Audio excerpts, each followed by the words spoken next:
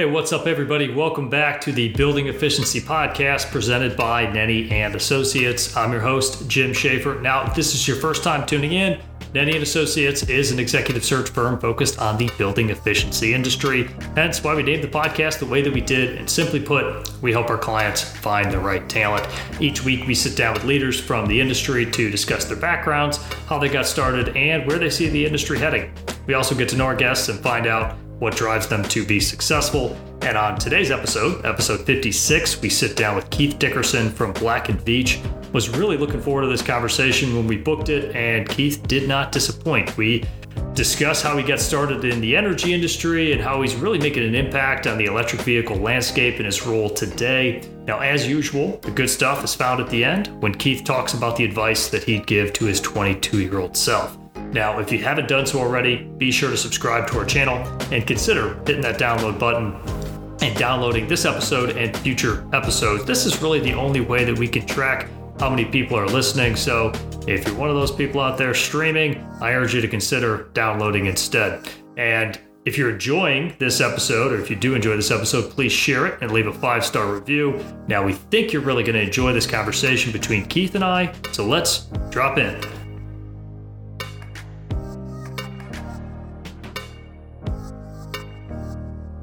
Hey everyone, welcome back to the Building Efficiency Podcast. Today we're sitting down with Keith Dickerson, who is the Director of Transformative Technologies with Black & Veatch. Keith, welcome to the show. Thank you, Jim. I'm excited. I do a lot of listening to podcasts. This is the first one that I've participated in, so looking forward. Yeah, well, I think this is probably the one that you listen to just constantly, though, right? No other podcasts make it on your playlist except for ours, so that's really, really humbling. Now, I guess before we get into what you're doing here at Black & Veatch, let's take a step back for a second. Let's bring our audience members, our listeners up to speed. Tell us about where you grew up. Tell us about your background and then kind of how you got started in the industry here. Sure. Yeah, I'm a product of the Midwest. I grew up in Central Illinois, grew up in a town called mostly in Decatur, Illinois. And it was a good place to grow up, very Midwestern, kind of a little bit of everything. Was a lifeguard, a Boy Scout, all those things that brought a good upbringing. I enjoyed growing up, but I felt as though I wanted to get out of Dodge in the early 80s. So I actually joined the Coast Guard and was a search and rescue air crewman in the Coast Guard for about 4 years, Wow. Stationed mostly in Clearwater, Florida. But I also, at least back in those days, they didn't have the swimmer program. So, you took on what was called a rate. So my rate was aviation electrician. That's really how I got started, to say, in technology, but was afforded a lot of great opportunities to do search and rescue and drug patrols. The Grenada rescue mission. I enjoyed that more than working on aircraft, but it was a nice way to start, kind of get that search and rescue bug out of my system.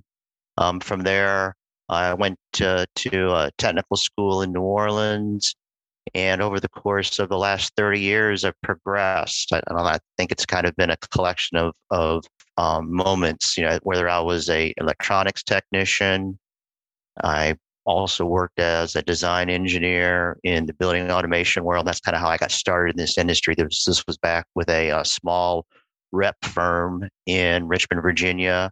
Was fortunate enough to be picked up by Siemens. Spent about 10 years there in a variety of engineering and operations management roles.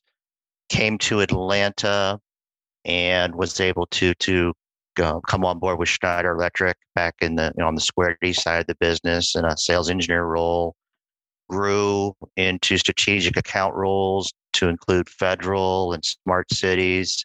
And now I've been at Black & Veatch for just about 2 years. And it's really been a dream job for me. I've always had a lot of respect for Black & Veatch. So be able to be a player with a firm like that in a very transformational industry, which I primarily focused on business development and sales of zero emission infrastructure projects.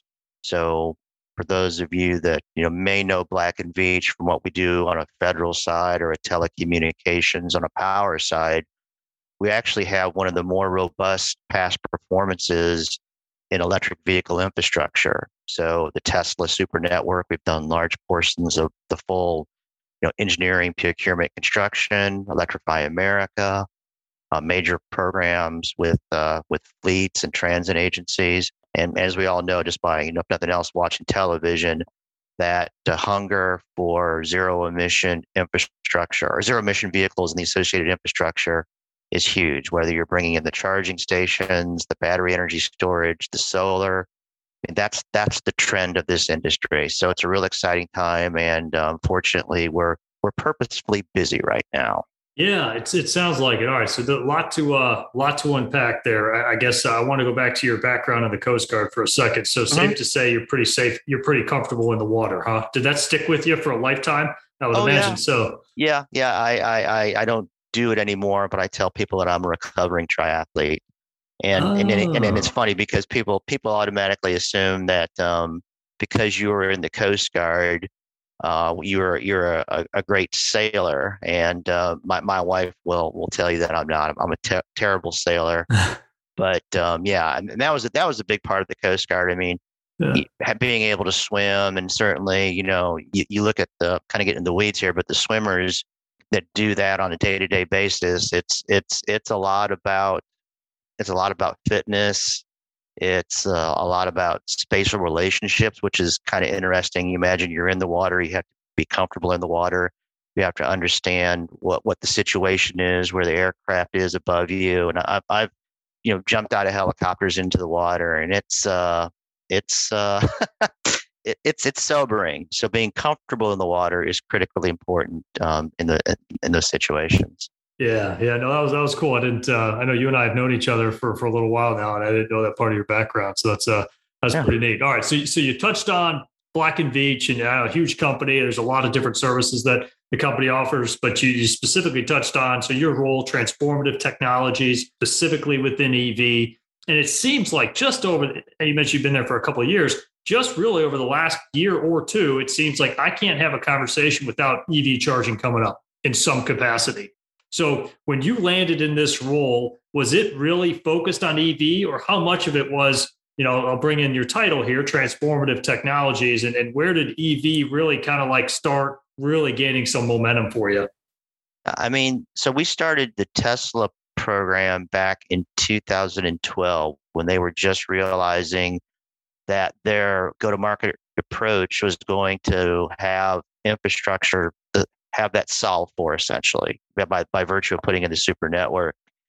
And you bring up a really good point, because sometimes, when I was doing smart cities, people would say, well, what's smart cities? Well, it can mean a lot of different things to a lot of people. So while, most of what we do in transformative technology at Black and Veatch is centered around electric vehicle charging infrastructure. We also, done some projects in hydrogen dispensing as well.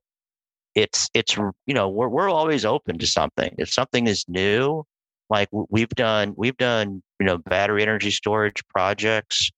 We've done some programs related to COVID responses, having infrastructures for testing and for vaccine disbursement.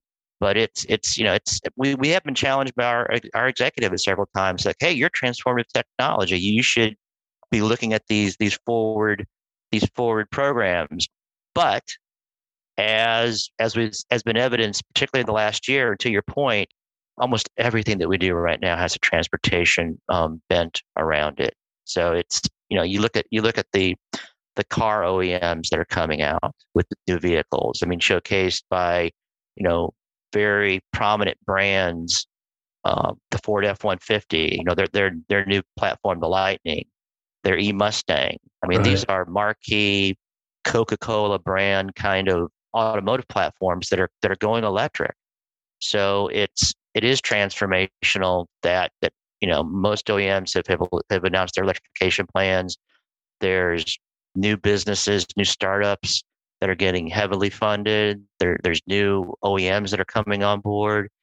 it's really what I'm seeing is really an inflection point that has meaning.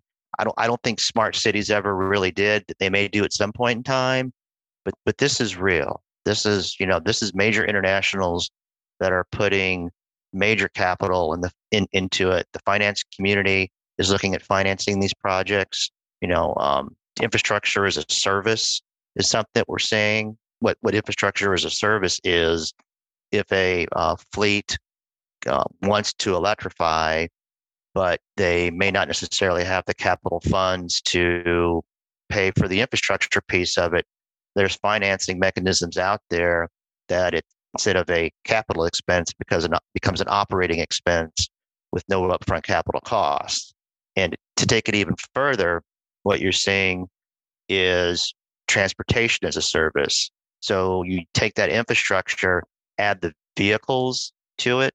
So then again, it becomes an operating expense, and it's something that allows particularly public agencies or entities that are struggling for cash right now. It'll provides them a path to zero emission vehicles, both the Interesting. infrastructure and the transportation. Yeah, it's pretty progressive. Yeah, no, I'm really glad that we scheduled this because as you and I spoke before we were recording here, when I invited you on the podcast, I've been really looking to get somebody on the podcast who has some expertise in EV charging. And the question that I had here, I promise, I know you're not the sole representative for EV charging, but I was always curious from a high level, from like a macro trend, right? We still have to have that natural resource that we're going to rely on for these batteries. So how much of that comes up in some of your conversation? I'm sure you're communicating with customers. I mean, how much of like the international relationships do we need to fortify to make sure that we have strong relationships with lithium countries that are going to be able to provide that natural resource for you? I don't know. Does that question make sense?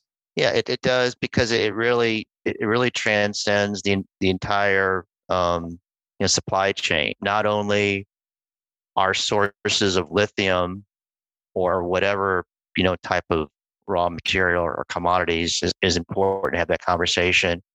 It's also what's going to happen to those batteries. What's the second life plan? Right.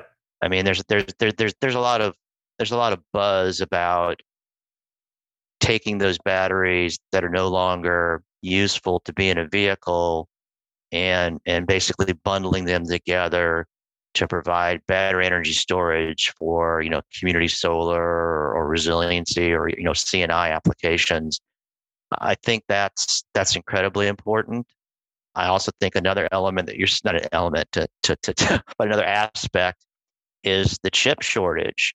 I mean, that's a big piece of it, because that affects just even normal internal combustion engine vehicles, let alone the zero emission or vehicles, whether it's hydrogen or electric, because those are heavily control centric. But the chips affect the charging stations. The chips affect the smart switch gear. I mean, it's a circular kind of thing, and Right. I think we're seeing in that inflection, that hockey stick of adoption, but I think there's still a ways to go in this hopefully soon to be post-pandemic world, where supply chain is going to have to keep up the demand, because all these major corporations, these fleets, have aggressive decarbonization goals, and transportation is a big piece of it. Absolutely. Absolutely. Yeah. So I know we've been dancing around the topic here, but one of the questions that I always ask is kind of the forward looking vision of where you see the future of the industry heading. So we've been hinting at it throughout our conversation here, but Keith, where do you see the future of, call it EV charging, call it the energy efficiency or transformative, whatever it is, what's your viewpoint on that? The next 5, 10, 15 years, where do you see the industry heading? Well, I think the big thing that needs to happen to get over the cliff, so to speak, is widespread adoption by fleets. That's the big piece of it. And the other piece of it is how utilities are going to play in it.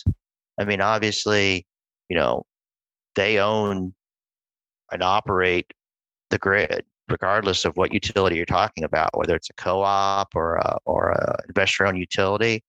How are the utilities going to participate in this? It is incredibly important, because if the power is not there, the utility is going to have to add capacity somehow.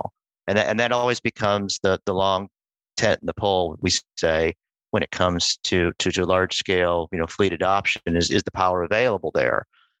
If not, then a lot of clients are getting pretty well versed on the use of distributed energy resources, whether it's, whether the microgrid includes solar or storage or, alternative sources of generation. And again, that getting back to that as a service is I think that's the future of those things, is figuring out the utility play, and also how, if power is not available, what's going to be the solve for? That's how I see it. Right, right. No, that makes sense. Well, Keith, I think it's good stuff. What I wanted to do was transition to the last part of the show here and ask you the same 4 questions that I ask every guest who comes on, and wanted to lead off here and ask you, what are your daily non-negotiables? Okay. Again, I'm channeling my wife here. She gives me a grief, so to speak, about my to-do list. But I have to have a prioritized to-do list, particularly if things are getting busy and I'm getting a little gray, a little fuzzy about what to do. It's like, okay, get everything on a piece of paper, or I have been trying to do electronic, getting better at it. But make sure, okay, what's the most important or impactful thing that I need to do? And just go down the list and number the items. The other piece of it is, and this sometimes is the chagrin of people within my organization, but I always focus on customer things first. If there's an important internal deadline, so be it. But I'm always going to focus on what is impactful to my customer first. Those are the 2 things that I really don't waver on. Perfect. All right. So let's rewind the clock. 22-year-old Keith, you're probably coming out of the Coast Guard at this point? Yeah, 22? exactly. Okay. Yeah. All right. So what's going through your head? What advice would you give to yourself then? I would have finished my formal education, and what I mean by that is through my bachelor's degree, a lot sooner. I was fortunate. Met my wife. We've been married 36 years. Right about the time I was getting out, and I was planning to go to a 4-year university and finish out there. Opted for the 2-year degree. What I should have done is maybe done that in incremental steps. Get the 2-year degree, work, and continue more directly to get my bachelor's degree. I kind of joke. I tell people I was on the 19-year plan. Basically, it was from when I graduated high school to when I eventually got my bachelor's degree. It took 19 years, but it was a good experience. I paid minimal on my college education via company paid benefits and VA benefits. Paid minimal for that, but I would have completed it sooner, because that did provide some impediments, particularly as I wanted to get into sales. The other one element that I think I would have told myself is be comfortable with being uncomfortable. That's something that I learned in the Smart City gig. Is you're not going to know all the answers. Just be willing to be professional and open to folks, and it served me well, particularly in jobs like now. I mean, with the Black and Veatch, there's so much nascent stuff going on, whether it's business models or technologies or all these types of things. So you have to, from my opinion, you have to be able to embrace that, particularly in a new industry. What motivates you? What gets you out of bed in the morning? Kind of an egocentric thing, but I really get a charge out of when customers tell me that we're doing a good job. I mean, one of the things that when I was a technical person, it was, satisfaction at the end of the day. It was similar as well, but you fix something, or you design something, or you built something, and there's a tangible thing.